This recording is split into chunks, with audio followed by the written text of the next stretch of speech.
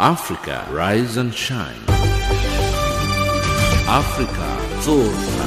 Africa, amka na ung'are.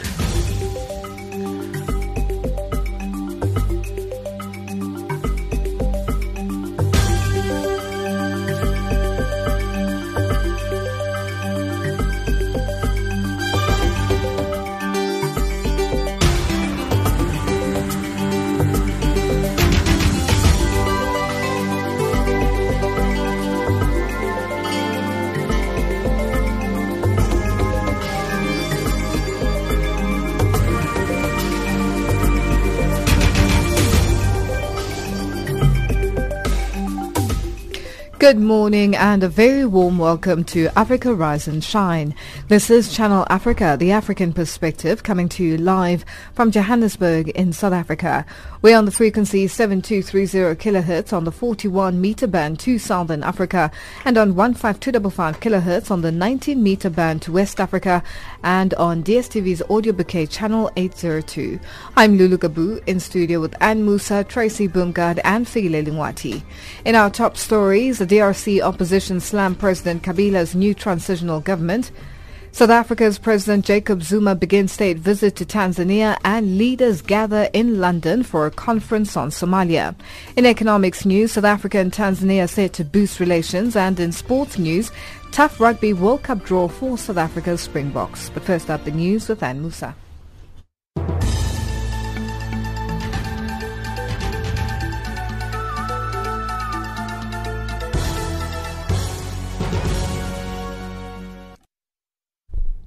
A very good morning to you. I'm Ann Musa. World leaders have gathered in London for a major summit on Somalia. They are expected to discuss increasing humanitarian aid to Somalia and improving security in the country. Speakers will include British Prime Minister Theresa May, United Nations Secretary General Antonio Guterres and Somali President Mohamed Abdullahi Mohamed. The BBC's James Landell reports. May and other world leaders believe more needs to be done to support the new Somali government. They're expected to agree a plan to train more Somali forces to replace the African Union troops that are currently fighting al-Shabaab extremists. The summit is also expected to agree to send more international aid to tackle the growing threat of famine. The fear is that if nothing's done, Somalia could slip back into the chaos and conflict of recent years. Meanwhile, Somali President Mohamed Abdullahi says he wants to defeat the al-Shabaab militants within 2 years. The extremists have been driven out of the capital, Mogadishu, but still control large parts of the country. Farmajo says the fight against extremism is one of 3 goals of his presidency. Definitely, we will engage and energize and mobilize our people to deal with al-Shabaab and terrorism.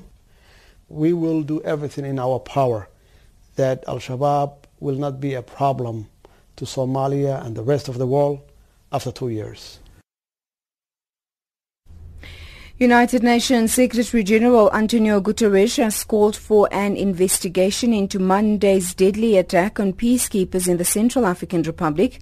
4 blue helmets were killed when armed men ambushed their convoy near the village of Yogofongo, located near the border with the Democratic Republic of the Congo. 10 others were evacuated to the capital, Bangui, while 1 peacekeeper is still missing. Guterres has strongly condemned the attack, underlining that such incidents may constitute a war crime. He's urged the authorities in the Central African Republic to investigate the incident and to swiftly bring the perpetrators to justice. The European Union says it's committed to helping African states deal with the root causes of migration. Skeptics have spoken out against the huge inflow of African migrants into Europe. The EU's biggest economy, Germany, has invested billions of US dollars as an incentive to curb migration. Vice President of the Pan-African Parliament, Benedetta Lahai, has stressed the importance of cooperation between the EU and African states in addressing the impact of migration. Both the European and the African also have to look at the advantages and the disadvantages of migration.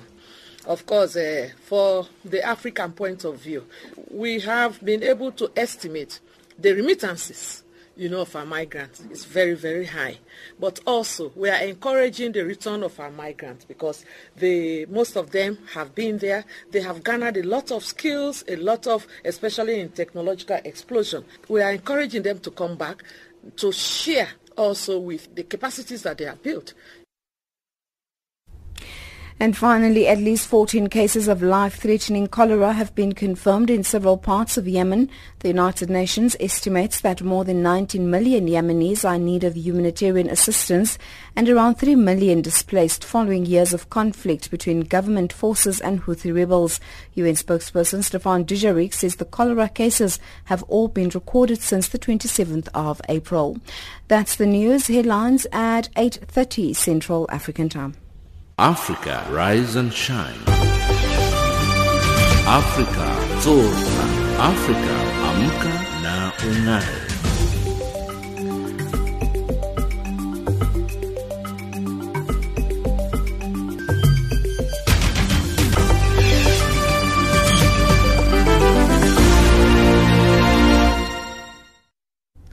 Thank you, Anne. It's 8:06 Central African Time and you're listening to Africa Rise and Shine.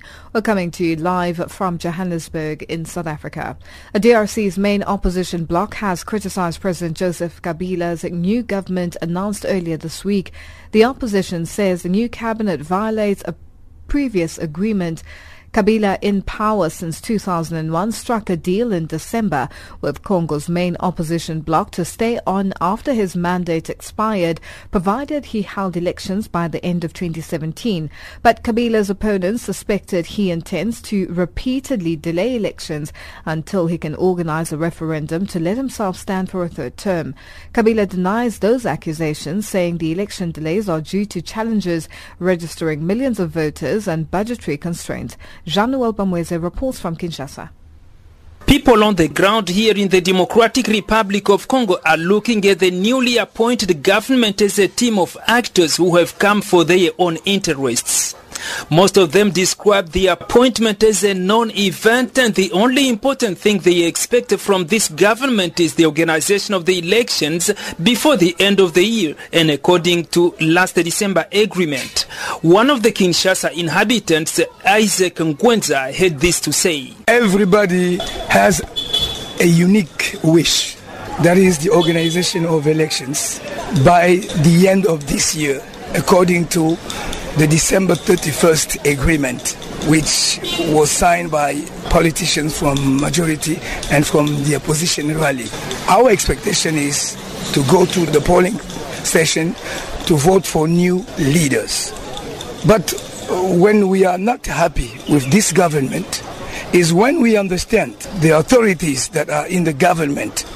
They are saying that it's quite impossible to organize elections this year because of the delay they have been getting, because of technical problems with the Electoral Commission.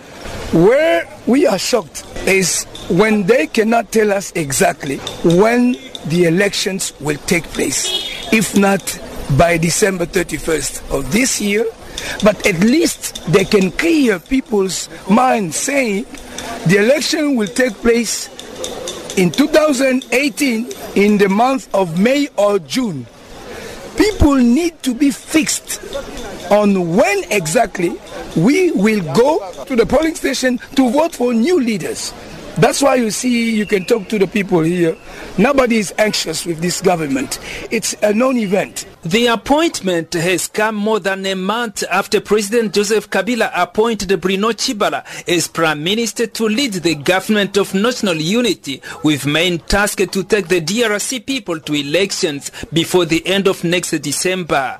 Meanwhile, social conditions of people here in the DRC continue to deteriorate, and the new cabinet has more to do if it will. These other Congolese we met on the streets here in Kinshasa emphasized the organization of elections. Saint-Germain Ebengo expressed his disappointment for a government with only 6 women and said it's just the old cabinet that has come back. I'm not in agreement with this government. It's a bogus one. 59 ministries with only 6 women. That's the problem. The same faces have come back. I'm not in agreement with that. It's not a new government. It is an old government that they have established. They must review it again. They have to enable us to get in the elections. They must put in place all the process that lead to the organization of the elections. That's our expectations. The only things that we need is the putting in place of all the processes that lead to the organization of the elections. Most of political actors from the opposition, such as the opposition rally led by Felix Tshisekedi, are not part of the new government supposed to be that of national unity. The UN mission here continues to plead for inclusivity and believes that's the only way for stability here in the Democratic Republic of Congo. Channel Africa, Kinshasa, Jean-Noel Bamweze. South Africa and Tanzania are set to elevate their political and economic relations to a higher level when President Jacob Zuma and his counterpart John Magufuli meet today. President Zuma flew to Tanzania last night on a 2-day state visit. Both presidents will preside over the signing of a binational commission which will monitor relations and economic activities between the two sister republics. Debo Mukobo has more.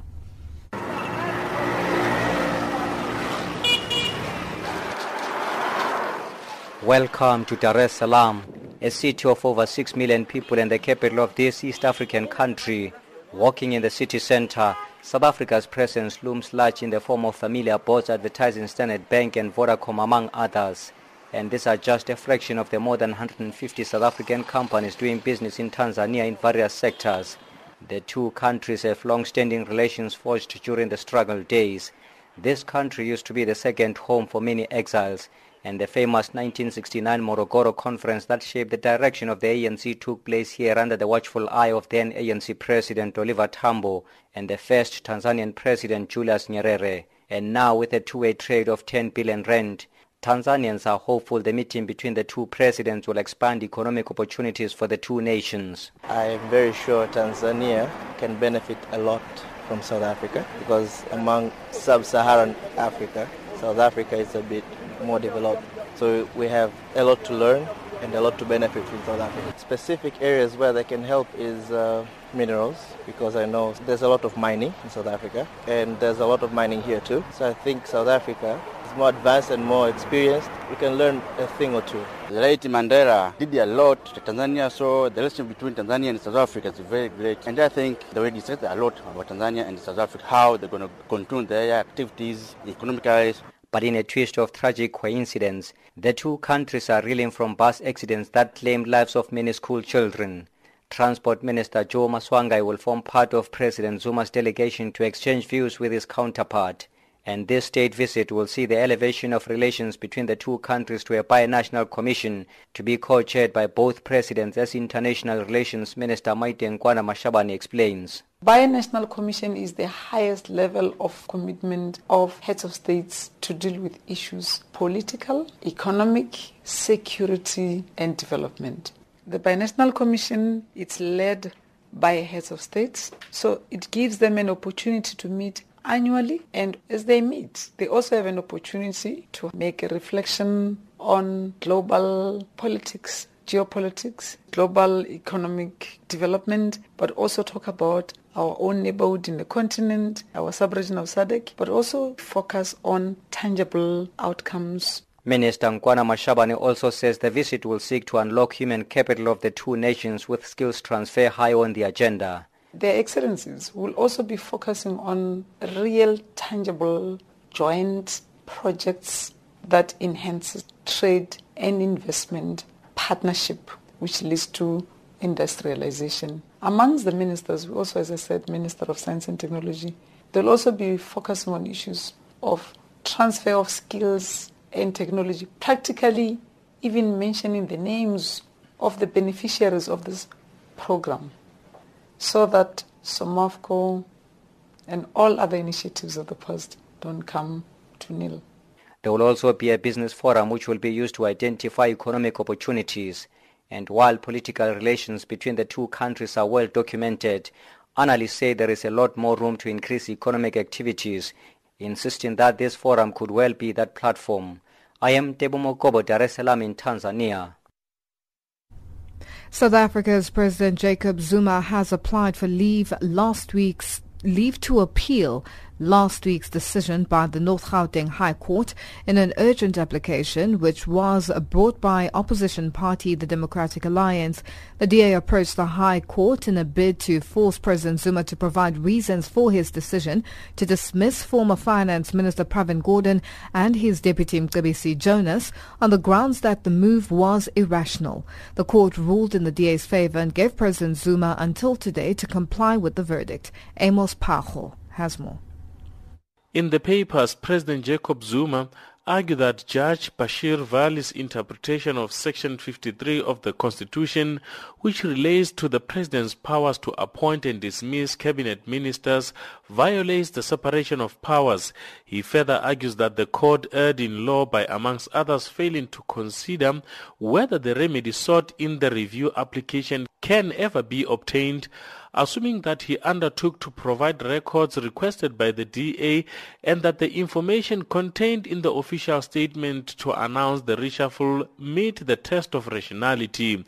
However, the DA's federal chairperson, James Self, has described the president's latest move as a delaying tactic. We are still in the process of studying those papers and consulting our lawyers, but it is, in our view, clearly an attempt to frustrate and delay the handing over of the record of decision in what was patently an irrational and illegal decision. President Zuma further wants the DA to provide a full version of the so-called intelligence report, which the party claims prompted the president's decision to reshuffle cabinet. Self says this is a bizarre demand. It was the senior office bearers within the ANC, such as the Deputy President and the Speaker of the National Assembly, who referred to the fact that the President had used the so-called intelligence report as the basis for firing Mr. Gordhan. So if anybody has to produce the intelligence report, it is the President that has to do so. At the same time, the Helen Suzman Foundation has filed an application with the Constitutional Court in a bid to declare President Zuma's March 30th cabinet reshuffle unconstitutional. The foundation's Anton van Delsen explains. We don't want the courts to interfere with every executive decision, but it's clear law that if a decision made by the executive is irrational, therefore it is unlawful. An irrational decision means that the way in which you got to the decision has got nothing to do or nothing logical to do with the purpose for which it was taken. And I think in these circumstances we feel that there's a very good case that we have put in our application to the Constitutional Court. It remains unclear when will the Helen Suzman Foundation's application be heard. I'm Amos Paro in Johannesburg. It's 8:18 Central African Time and you're listening to Africa Rise and Shine. We're coming to you live from Johannesburg in South Africa. African parliamentarians say that they hope that France President-elect Emmanuel Macron will work towards improved relations with the African continent. The 39-year-old centrist registered a decisive victory against the far-right contender Marine Le Pen earlier this week. A group of the European Union Parliament is currently in South Africa to attend the fourth session of the Pan-African Parliament, currently underway in Midrand, north of Johannesburg. Tshepo Kaneng has more. Emmanuel Macron's victory was not only celebrated in a majority of European capitals but also in Africa. Many leaders on the continent issued congratulatory messages with the hope that his victory will usher in a radical change in France-Africa policy. Coordinator of the European Union Security and Defence Policy, Michael Gathler, has welcomed Macron's victory over defeated far-right candidate Marine Le Pen. I mean, if Mrs. Le Pen had won the election, it would have been a disaster, catastrophe for Europe, but also for Africa. If you look at the amount of racism and hate, I mean, it's outrageous. We are in Europe, we are so happy to have an open-minded, pro-European, very problem-conscious, young and energetic president in France. France continues to yield huge influence in its former colonies in Africa. But whilst Macron said little about the continent during his campaign trail, analysts believe that he will prioritize the fight against Islamic militancy on his African agenda. France has suffered a number of terrorism attacks with suspects linked to African countries. There are about 4,000 French troops deployed in several hotspots, especially in West Africa and the Sahel region. EU's Michael Gathler says he's optimistic that Macron will not pursue a neo-colonial policy in Africa. With France's history in Africa and the close links, human links, economic links, also military links, all these links that exist are, from the French side, I think, remain an impetus to have a look on Africa. But I say very clearly, as a non-French, I see French and others' engagement in Africa best served if we do it together as Europeans. And that is why I always describe the European Union as a non-continuation of old colonial links, but as a new deal. During his presidential race, Macron pledged to lobby G20 leaders during the July summit in Germany to increase economic development aid to African countries. However, Eurosceptics have spoken out against the huge inflows of African migrants into Europe. Vice President of the Pan-African Parliament, Dr. Bernadette Lahaye, has stressed the importance of cooperation between the European Union and African states in addressing the impact of migration on their respective economies. Both the European and the African also have to look at the advantages and the disadvantages of migration.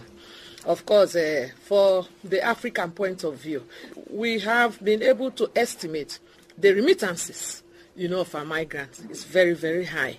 But also, we are encouraging the return of our migrants because most of them have been there. They have garnered a lot of skills, especially in technological explosion. We are encouraging them to come back to share also with the capacities that they have built. If you go to China, you go to some countries now, their diaspora, are returning with huge repertoire of skills, and sometimes also with a lot of capital, but some may even also now have developed strong links, from where they are coming from. The European Union has pledged to continue its financial support for the African Union and the Pan-African Parliament. Tsepo Ikaneng in Midrand. Let's go back in time to today in 1997. Chairman of South Africa's Pan-Africanist Congress and Disciplinary Committee announces that former party president and Robben Island detainee Clarence Makwetu had been expelled from the party for 3 years for bringing the party into disrepute. He was replaced by Bishop Stanley Makgoba as the party president. That was today in history in the year 1997. Hello and welcome to Channel Africa, the African Perspective. We broadcast from Johannesburg in South Africa, and our main aim is to provide you with news, views, knowledge and entertainment from Africa to Africans and listeners from around the world. Reporting for Channel Africa in Harare, Zimbabwe, this is Simon Muchemwa. Reporting for Channel Africa, I am Diana Wanyonyi in Mombasa. For Channel Africa, I am Kumbera Munjerere in Johannesburg. Channel Africa Kinshasa, Jean-Noel Bamweze. Reporting for Channel Africa from Zambia, I am Hilda Kekelwa. Channel Africa, bringing you the African perspective.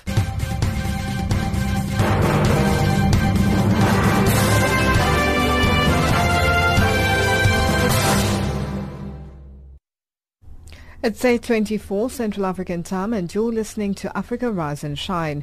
We're coming to you live from Johannesburg in South Africa. Heads of government and representatives from international organizations will assemble in the UK today for a conference on Somalia.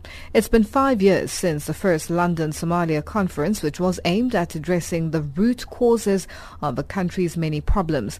The event comes as Somalia's President Mohamed Farmajo and his government are struggling to maintain stability under the threat of Islamist militants from the Al-Shabaab group. The BBC's Africa security correspondent Tommy Oladipo reports. If the rest of us just sit back and look on, we will pay a price for doing so.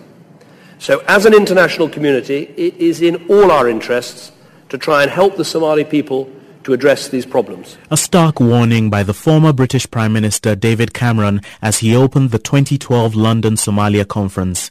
It was a meeting aimed at delivering a new international approach to Somalia.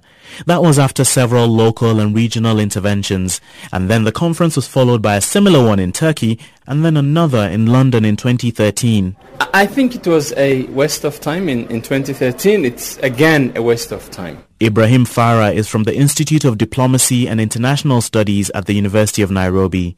He thinks these meetings do not provide long-term plans to make Somalia self-sustainable. What has been achieved? A new deal has been introduced, which is more of an aid and delivery instrument rather than a meaningful, comprehensive post-conflict reconstruction and development model for Somalia. We need a Marshall Plan led by the Somalis that funds and develops and reconstructs the country, including free education, the infrastructural development through job creation, as well as the reformation of strong but honest state institutions. Al-Shabaab Islamist militants continue to pose a threat in the country. The Somali National Army, which should fight them, is largely ineffective. Its soldiers are poorly equipped and barely even get paid. Much of the current international funding goes to the African Union mission in the country, AMISOM. But poverty and unemployment remain high, and maritime piracy is threatening a comeback. So at the London conference, Somalia's President Mohamed Farmajo will make his case for funding, not just for security, but also for economic development. Meanwhile, as Somalia looks far and wide for support, there is indifference closer home in the self-declared Republic of Somaliland. Its Foreign Minister Saad Ali Shire has been speaking to the BBC's Somali service. That conference is for matters concerning Somalia. We, the neighbors in Somaliland, care more about issues affecting the wider region. As there is no shortage of skepticism, it's up to the government of Somalia and its partners to produce tangible results from the event and prove their critics wrong. That report by the BBC's Africa security correspondent Tommy Oladipo. Let's go back in time to today in 1987. Doctors at Johns Hopkins Hospital in the U.S. transplanted the heart and lungs of an auto accident victim into a cystic fibrosis patient who gave up his own healthy heart to another recipient. Clinton Howells, the nation's first living heart donor, died 14 months later. That was today in history in the year 1987. Africa, rise and shine. Afrika zorka. Afrika amka na ung'are.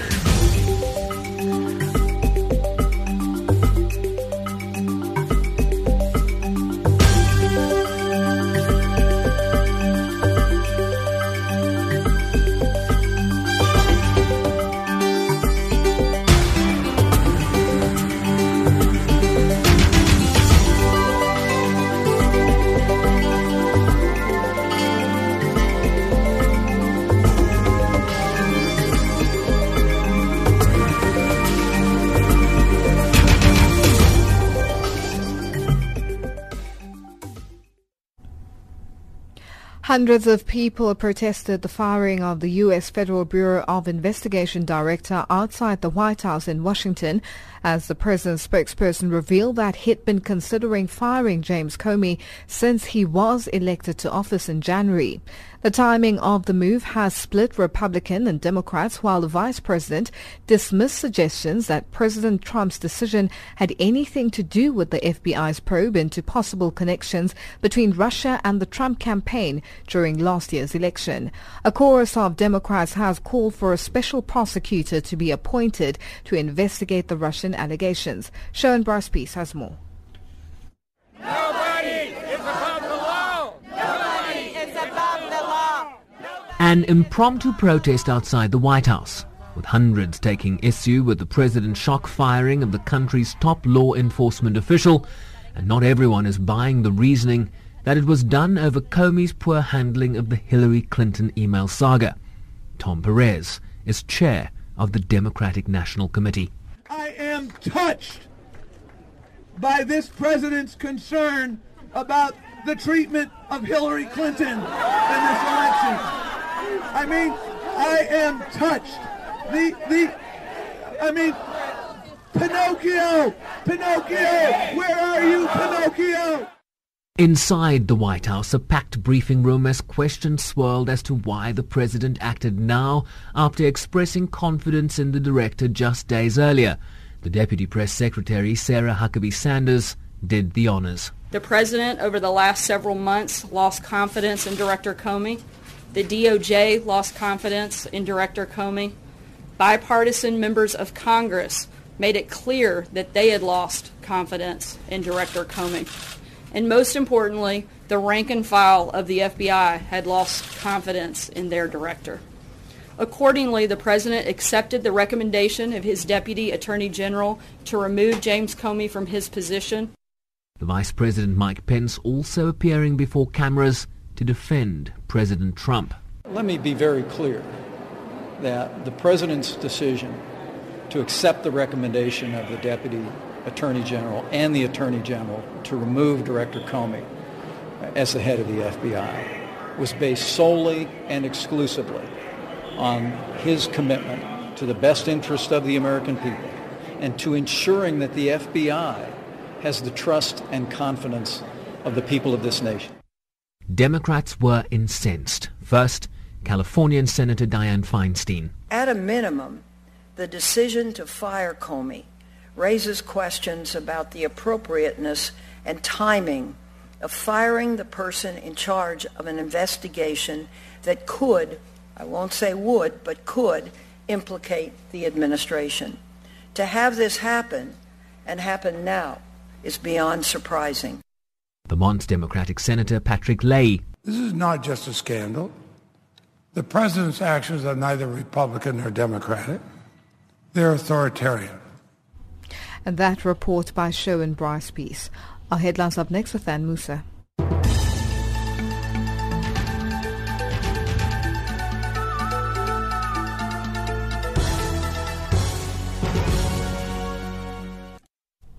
A very good morning to you. I'm Anne Musan. The headlines: world leaders are gathering in London for a major summit on Somalia to discuss the increasing humanitarian aid and improving security in the country.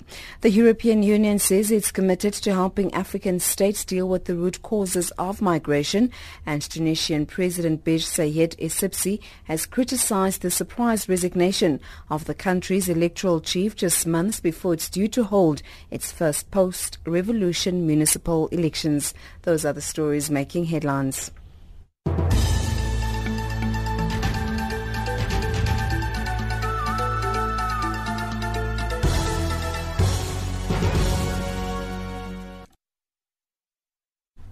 Thank you, Anne. South Africa says it is on course to providing better housing for all as set out in the new urban agenda currently being deliberated on in Nairobi at the 26th Governing Council of UN Habitat. South Africa's Deputy Minister for Human Settlements, Zolisa Kota Fredericks, spoke on the sidelines of the conference even as protests over lack of housing continued in parts of South Africa. Sarah Kimani has more. World leaders are meeting in Nairobi to discuss the implementation of the new urban agenda, an action plan on how to deal with global rapid urbanization. The 20-year strategy seeks to have governments, urban developers and local authorities develop cities sustainably. Dr. Joanne Klaus is Executive Director of UN Habitat. One of the most critical vehicles for this transition is well-designed urbanization that provides a productive scenario necessary to sustain this very strategic transformation of African economy. South Africa says it is already implementing some of the provisions of the agenda. Zoliswa Kota Fredericks is the Deputy Minister for Human Settlements in South Africa. So in South Africa we are ready for implementation. The time is now. Because what is new about the Quito document in terms of the new urban agenda? It's the issue of integration, social inclusion, the inclusive growth. She says, despite efforts to provide decent housing, access to land is still a major challenge in South Africa. In areas that land is cheap, far from town, but that land doesn't solve the problem of urbanization. As you can see, that the informal settlements are around the city centers, are around the towns. So we need well-located land within the city center so that at the end of the day, we're able to build people homes closer to the places of work. She urged for patience, saying work is underway to ensure affordable housing for all. We want to make sure that our cities are safer.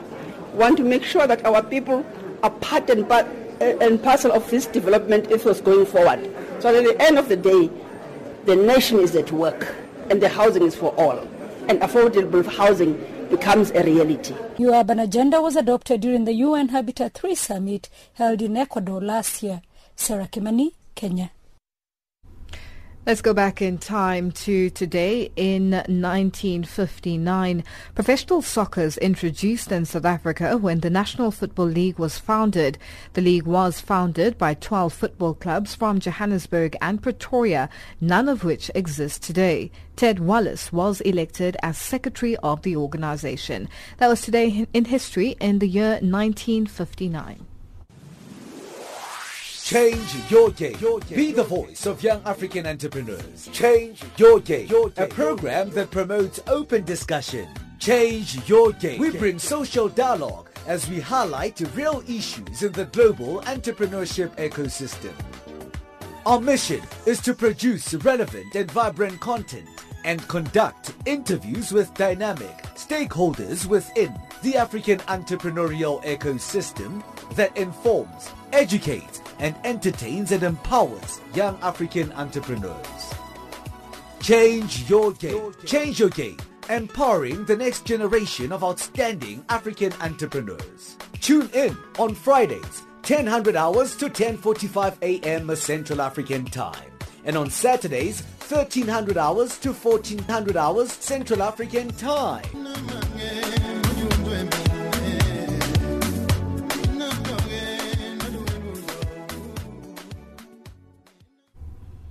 Nigeria has been gripped by the largest meningitis C outbreak in 9 years. About 6 months into the epidemic, the West African nation is still battling to curb the outbreak in 7 states. The disease has so far claimed the lives of over 800 people and infected thousands others. For an update on the situation, Tracy Bumgard spoke to Geke Heisman, medical coordinator for Doctors Without Borders in Nigeria. This outbreak is ongoing since early this year, and so far we have reports of around 10,000 cases with 9% mortality. So at the moment we see a decline after the recent vaccinations that have been done, but we still see cases coming in. Now, which areas have been hardest hit? The northwest of Nigeria has been the hardest hit, and then we're talking about Sokoto State, Zamfara State, bordering Niger and Benin. So is the occurrence of meningitis C at this time of the year something strange in Nigeria? Well, every year we see meningitis, but not in this amount of cases. And this year we see a type of meningitis that we have not seen before, and that's the meningitis type C. So this is a new strain for this area. The other years we have seen meningitis, and also vaccination campaigns have been done, but not for this type. So now, there were reports earlier this year of a major shortfall in vaccines. Are you aware of such reports, and is this still the case? Well, the vaccines, the world's global availability of vaccines against meningitis is limited. So also for Nigeria, we were only able to obtain a limited amount of vaccine. So we could not do a mass campaign that would have meant that we would have vaccinated millions of people. So what we have done now is only to vaccinate the areas with the highest number of cases. Of course, this means that you have to have a very good coverage to contain the outbreak, or else it can also spread to areas where you have not seen meningitis yet. How dangerous is this disease, and what are the chances of survival when a person is diagnosed early and adequate treatment begins? Yes, it's very essential that the diagnosis is made early. And looking at the northwest of Nigeria, the primary health care provision and the accessibility to primary health care is quite poor. So early detection is very important, and then a short course of 5 days with antibiotica should do it. But we see a lot of late presentations. People are unaware of the signs and symptoms, or come too late to our facility. So if you treat early, the survival is high. But at the moment we see still a mortality of 6% to 9%. So that's quite high, but that's mostly due to late presentation. That was Geke Heisman, Medical Coordinator for Doctors Without Borders in Nigeria, speaking to Tracy Bumgard. A world that remains beset by so much human suffering, poverty, and deprivation. It is in your hands to make of our world a better one for all. From July 18, raise your hand and make a dedicated effort to keep helping others in any way you can. Make every day a Mandela Day. It is in your hands to make a difference. Yesterday marked exactly 23 years since Nelson Mandela was inaugurated as the first democratic president of South Africa. The Nelson Mandela Foundation has called on South Africans to honor him by healing the nation from the wounds of the racial discriminations now rearing its ugly head. The foundation has launched the annual Mandela Day scheduled for July the 18th. Busi Chumombe was there. Nelson Mandela.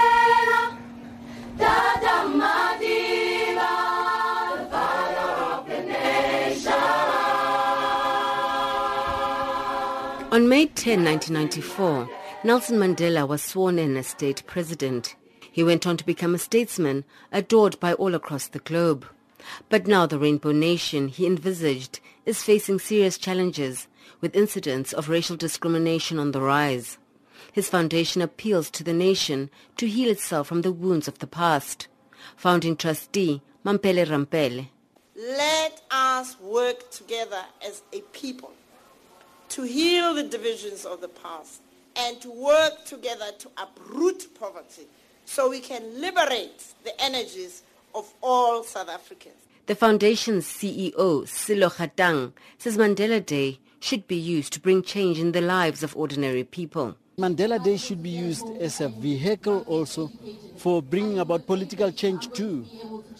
That you cannot have systemic corruption, that you cannot have systemic discrimination that's there in our country. And we just use Mandela Day by the very same politicians sometimes who then go out and then do good on the day. So if politicians can do that on the day, all of us must then ask them to account on the day and say, where have you been for the other 365 days? The former president was not only revered by politicians, but by the young, who also hold him in high esteem. Learners Precious Mnisi from Unity Secondary School in Davidton and Anamt Mohammed from Norwood School in Johannesburg. Nelson Mandela was the first person who gave us freedom, and we have a right as a black person because of him. So we're very grateful of what he did. They help to support Mandela for what greatness he has done to South Africa and the freedom that he has given us all. The foundation also urged the country to commemorate Mandela Day by ridding South Africa of poverty. Long walk to freedom, long walk to freedom. That report by Busi Chimombe in Johannesburg. It's 8:45 and our economics update up next with Tracy Bumgard.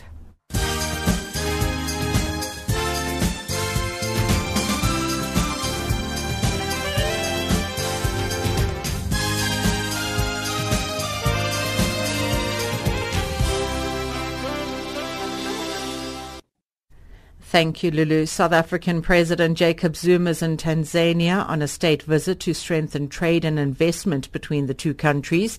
He will meet his Tanzanian counterpart, John Magufuli, in Dar es Salaam this Thursday. Zuma is accompanied by 6 ministers and local business people. Ntebo Mokobo reports. President Zuma's visit to Tanzania is set to take economic relations between the two sister republics to a higher level. Despite the historical ties forged during struggle days, the two-way trade is still minimal at 10 billion rand. And to increase this, the two countries will sign a binational commission, as International Relations Minister Maite Nkwana Mashabane explains. The binational commission gives them an opportunity to make a reflection on global politics, global economic development, but also talk about our own neighborhood in the continent. The BNC, co-chaired by both presidents, will monitor the implementation of all bilateral agreements signed between the two nations. An IMF delegation is in Cairo to review Egypt's progress on its economic reforms. This is a condition for disbursing the second installment of the loan program. The reforms include subsidy cuts and introducing a value-added tax. New head of the IMF's Middle East Department, Jihad Azor, says that lowering inflation is key to keeping the country's economic reform program on track. Egypt's central bank raised interest rates 3% when it floated the pound in November. Inflation is expected to keep rising as the government pushes on with more economic reforms. The central bank left rates unchanged at its last 4 monetary policy meetings, but bankers and economists say more rate increases are likely as inflationary pressures rise with the implementation of reforms. Egypt's Central Bank's Monetary Policy Committee is due to meet on May 21st to discuss interest rates. South Africa's Finance Minister Malusi Gigaba says an assessment is being conducted on whether to sell parts of the South African Airways to strategic equity partners. Gigaba was answering questions in the National Assembly. Former Finance Minister Pravin Gordhan and the Public Enterprises Department explored the idea of exploring a public-private airline partnership. Gigaba says an advisory body has been appointed to conduct a comprehensive assessment before a final decision is taken. The work is complete, and the next steps is for government to review the options and recommendations to allow an informed decision to be taken on how to proceed, including alignment to the review currently underway on SAA's long-term turnaround strategy by CPERI. The review by government will determine whether strategic equity partners, if any, would become part of the ownership structure of the state-owned airline assets. Thank you. A review of the South African Broadcasting Corporation's funding model and programs that are not viable will form part of the public broadcaster's turnaround strategy. This is according to Communications Minister Ayanda Dlodlo, who was answering questions in the National Assembly. Inkatha Freedom Party Member of Parliament Narendra Singh wanted to know whether there were any plans to shut or discontinue unviable programs. One of the things that we are doing is to check which of the television and radio programs are unprofitable, where we have suffered losses in terms of viewership and listenership, but also looking at ensuring that where we have suffered those losses, what are the reasons for that, and if we can turn around the situation. The turnaround strategy will address all of the issues that you're raising, but also looking at a different funding model to ensure the sustainability of the SABC. That's what we're also looking at. Taking a look at the financial indicators, the US dollar is trading at 13.53 South African Rand, at 10.42 Botswana Pula, and at 9.14 Zambian Kwacha. It's also trading at 0.77 to the British pound and at 0.91 to the euro. In commodities, gold is trading at $1,219 and platinum at $912 an ounce. The price of Brent crude oil is at $50.40 a barrel.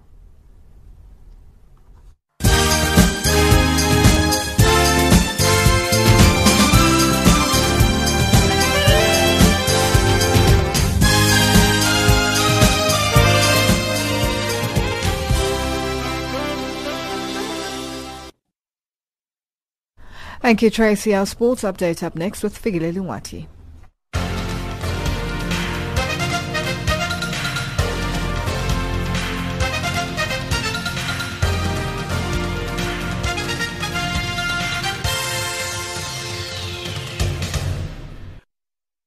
First up in our sports update this hour, betting off with cricket news.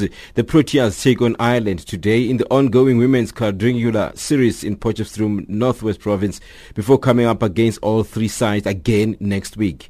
The Proteas suffered their first defeat of the Women's Quadrangular Series as they lost to India by 7 wickets on Tuesday. After two matches, India topped the standing with South Africa in second place. After the round stage of the competition, the two top teams will compete for the title. Proteas standing captain Sunil Luce says they need to be more clinical in their next game. And on to football news, South African national under-20 team head coach Thabo Sinong is showing a brave face and says the team is not fazed by the three players who are missing from the team and has left everything in the hands of the South African Football Association administrators. Amajita left for Suwon in South Korea, where they will take part in the FIFA Under-20 World Cup getting underway next weekend. Absent from this 21-man squad are two Bidvest Vets players, Reeve Frosler and Pagamani Mahlambi, and SuperSports United's Teboho Mokoena. Their clubs are refusing to release them, and Sinong says this has not affected the morale in the team. Amajita have been drawn in Group D against Japan, Italy and Uruguay. They meet in the Asian Champions in the opening game in Suwon on the 21st of this month. And next Monday, they will play an international friendly against Costa Rica. Real Madrid inflicted a fourth Champions League elimination on Atletico Madrid in as many years last night, losing their semi-final second leg 2-1, but progressing to their final 4-2 on aggregate. Atletico had threatened an incredible comeback. Saul Niguez's powerful header and Antoine Griezmann's penalty inside 16 minutes, cutting Real's aggregate lead to a solitary goal. The hosts fed off a ferocious atmosphere of the final Champions League match at the Vicente Calderón before moving to Wanda Metropolitano next season. However, Isco's away goal just before halftime settled Real's nerves and left Atletico with too much to do to progress. Cristiano Ronaldo's first leg hat-trick ultimately proved decisive, and Real will seek to become the first side to defend the trophy in Champions League era when they face Juventus in the final in Cardiff on the 3rd of May. Meanwhile, Heineken marketing manager Themba Ratsibe says they have extended their relationship with UEFA Champions League for another 3 years. Ratsibe says popularity of the competition is the reason that prompted them to strengthen the partnership. I think we've realized as Heineken that globally our Heineken fans out there really, really love soccer. It's the biggest passion point in the world. So that is the reason why we initially started the relationship with UEFA Champions League. But then over time we saw that the relationship has grown. We've also just announced that we've extended our contract with the UEFA Champions League for another 3 years. So which is music to our fans' ears. They really love hearing those sort of things. And we feel really humbled and really privileged that we've got the sponsorship, and it enables us to continue to bring great experiences like this to your listeners and to our Heineken fans out there. And in golf news, Rory McIlroy returns to the PGA Tour this week with a wedding ring and a new equipment contract reportedly worth $100 million. McIlroy also has a 10-year deal with Nike Clothing, which was extended last month and is reportedly worth $200 million over 10 years. A 28-year-old from Northern Ireland finished tied for 7th at the Masters in April. Yeah, it's been great. Like the last few weeks have been really cool. Obviously got married and went on honeymoon and enjoyed that. Got back home to Florida last Thursday. I've been trying to lose a bit of weight before this week, and that's sort of been the try to shed a few pounds before here. But yeah, you know, everything's been great. I mean, I feel like my game's in good shape. I needed to address a few issues in between Augusta and here, and I did that sort of with the first 10 days after Augusta, and then turned my attentions elsewhere. But feel really good coming into this event. That's your sport news this hour.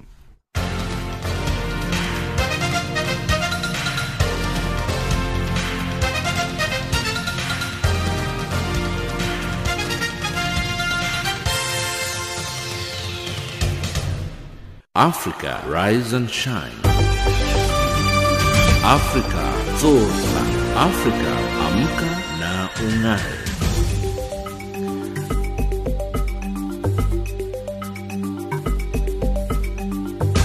Recapping our top stories in Africa Rise and Shine at this hour, the DRC opposition slammed President Kabila's new transitional government. South Africa's President Jacob Zuma begins state visit to Tanzania, and leaders gather in London for a conference on Somalia. That wraps up Africa Rise and Shine today. For myself, Lulu Gabu, producer Pumuto Ramagaza and Tlantla Mahlangu, technical producer Mario Edwards, and the rest of the team, thank you for joining us. For comments about our show, send us an email at info@channelafrica.co.za or tweet us at Rise Shine Africa, or send an SMS on 277-969-57930. Are taking us to the top of the hour for the news on the frequency 7230 kHz on the 41 meter band to Southern Africa is the legendary Bob Marley with a song titled Africa Unite.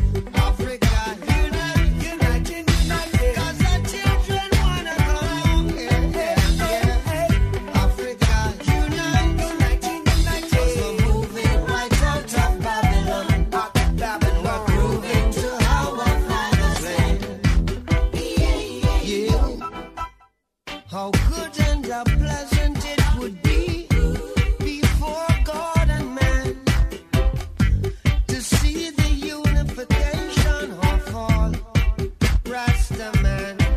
Yeah. As it's been said already, let it be done. I tell you who we are under the sun. We are the